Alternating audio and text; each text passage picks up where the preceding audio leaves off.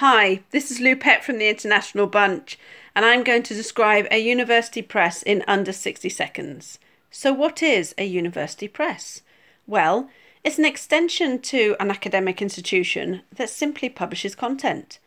They are different to a commercial publisher as they're not for profit and often subsidised by their institution to compensate the shortfall.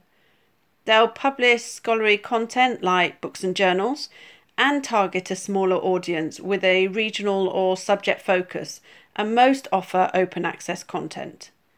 They support publishing efforts of their own institution's researchers or the wider researcher community. They are aligned to the institution's mission, as well as work closely with or even in the university library. To find out more, go to internationalbunch.com/resources.